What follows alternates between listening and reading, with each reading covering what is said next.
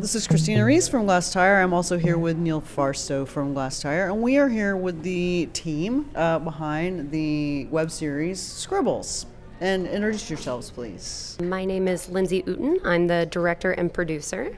And I'm Brandon Gariani. I'm an actor in Scribbles, and I'm a creator and writer. So Glass Tire, it's the oldest online visual art magazine in the country. Actually, it's 20 years old, and what we cover is visual art through all of Texas. We've been doing interviews today, but this is the first interview where I can actually ask about, because what your show is about is the creative process becoming manifest in this way. So what inspired the story? What was it about? What is it that haunts you about the creative process that has turned into a monster for you? Sure. So I'm an actor. That's how I got into storytelling, and was in theater all up through my mid-20s, and then moved to New York to pursue acting as a profession. You know, Lindsay and I moved to the city just like super bright-eyed and bushy-tailed, hope in our hearts, and we were like ready to get it.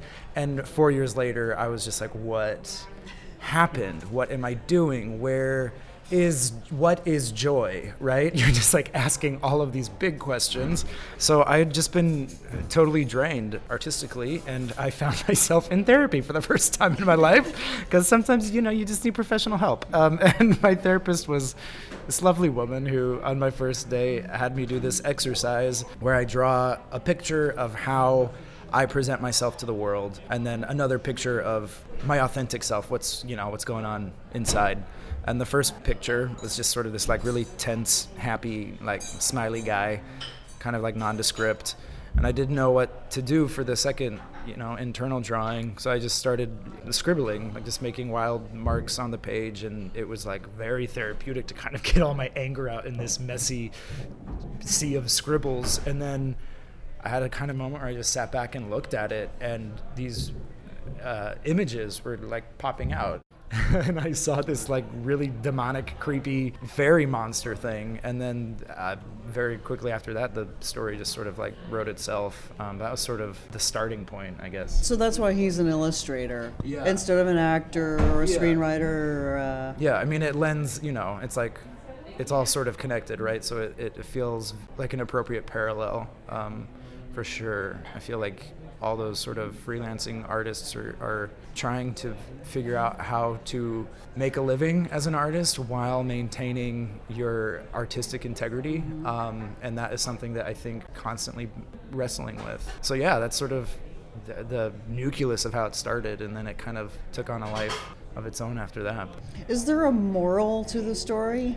I think a big theme, not necessarily sure if it's the moral, but the big theme of the story and something that really resonated with us and resonated with a lot of our team is this connection between creativity and wellness. Because, you being involved so heavily in the arts, I feel there's a stigma that comes with it of being this tortured artist, right? It's like we're always starving, we're all kind of hippy-dippy woo-woo, which I think, a handful of us are. But that you have to be in this, like, dark pit of emotion to be able to generate what people consider art, right? And we're trying to make art for money, and like that in and of itself is really messed up and can kind of fuck with your psyche a little bit, and can make you lose your way. So that being said, that is the connection that we're attempting to explore, and there is no right or wrong, but it's about the journey and learning to love yourself, I guess, would be the stem and the heart of the show. And then oftentimes, like those dark things that you're trying to suppress or run away from. That is the gem that gets pushed out in the desperate, because he's desperate when that happens. And he's also, in a way, he's liberated at the last moment. And that's when he does the drawing and the fairy comes out and then really comes out of it. So it's almost giving artists permission to get rid of the expectations of, even the corporate world, which is what your character is dealing with, and saying, I'm just going to drill down and see what's really inside of me, for better or worse. Yeah. Whether he's ready for it or not, it's happening. It's happening, yeah. It chooses when it's ready.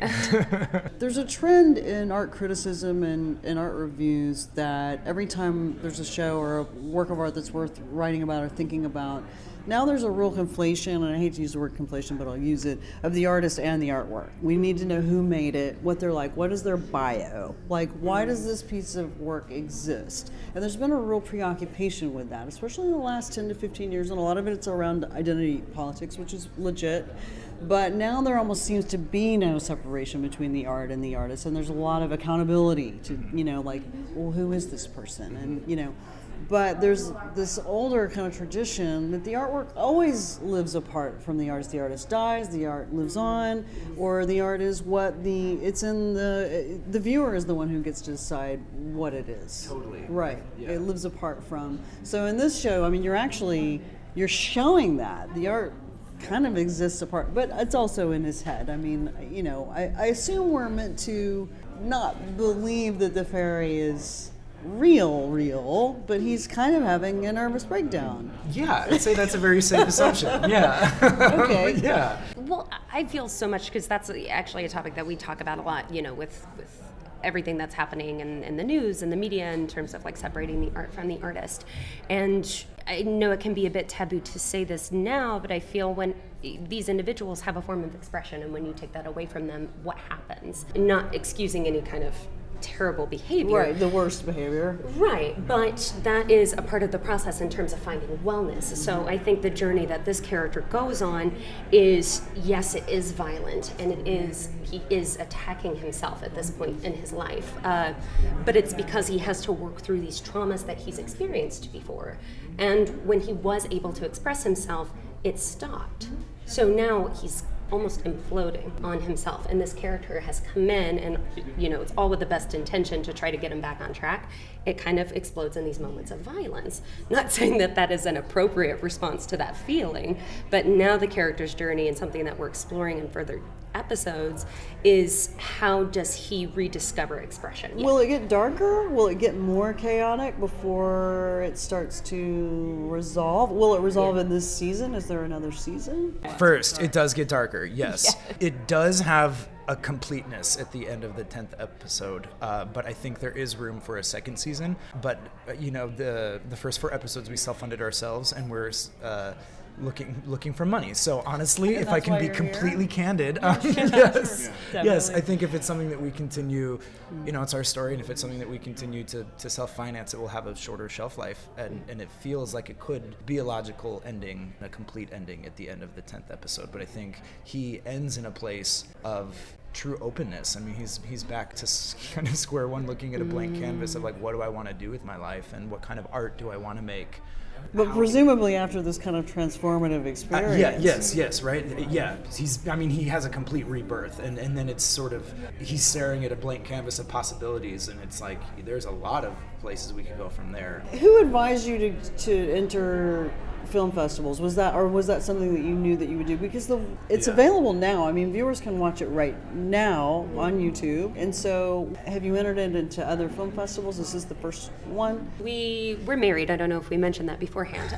Partners in crime. Okay. But we've been creative partners for a long time, and we also produce this with Gene Ravindran, who plays Scribbles in the series. Okay. And I felt like we all collectively had the idea to enter into film festivals, but that is a broad pull, right? What series, digital series, film, actual feature film festivals. Between the 3 of us, we researched a ton of festivals and really tried to pinpoint the ones that we felt that we resonated with, and we had strong material that would be showcased there. But at the end of the day, my heart lies in outreach and telling stories that people can connect with and that they can see themselves in.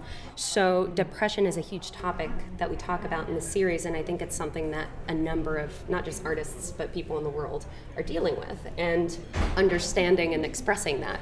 So by going through the film festival route, we are able to broaden the individuals who can watch it. Mm-hmm. It's just putting it on YouTube. I mean, there's so many things on YouTube. So how do we get, aside from just our family and friends, to watch it? And this was a really great vehicle to do so. But yeah, we've been to Minneapolis, we've been to Duluth. Yeah, we just came back from Catalyst. Yeah, Melbourne. It's also screening in Spain right now for Bilbao Series Land. So yeah, it's been pretty awesome. When are you gonna get to shoot anymore? I know, you're telling me. I'm just like sitting on this. You're gonna look like a totally different person by the time you get back to it. 80-year-old Mars. It sounds really rough. He looks a little older. Yeah.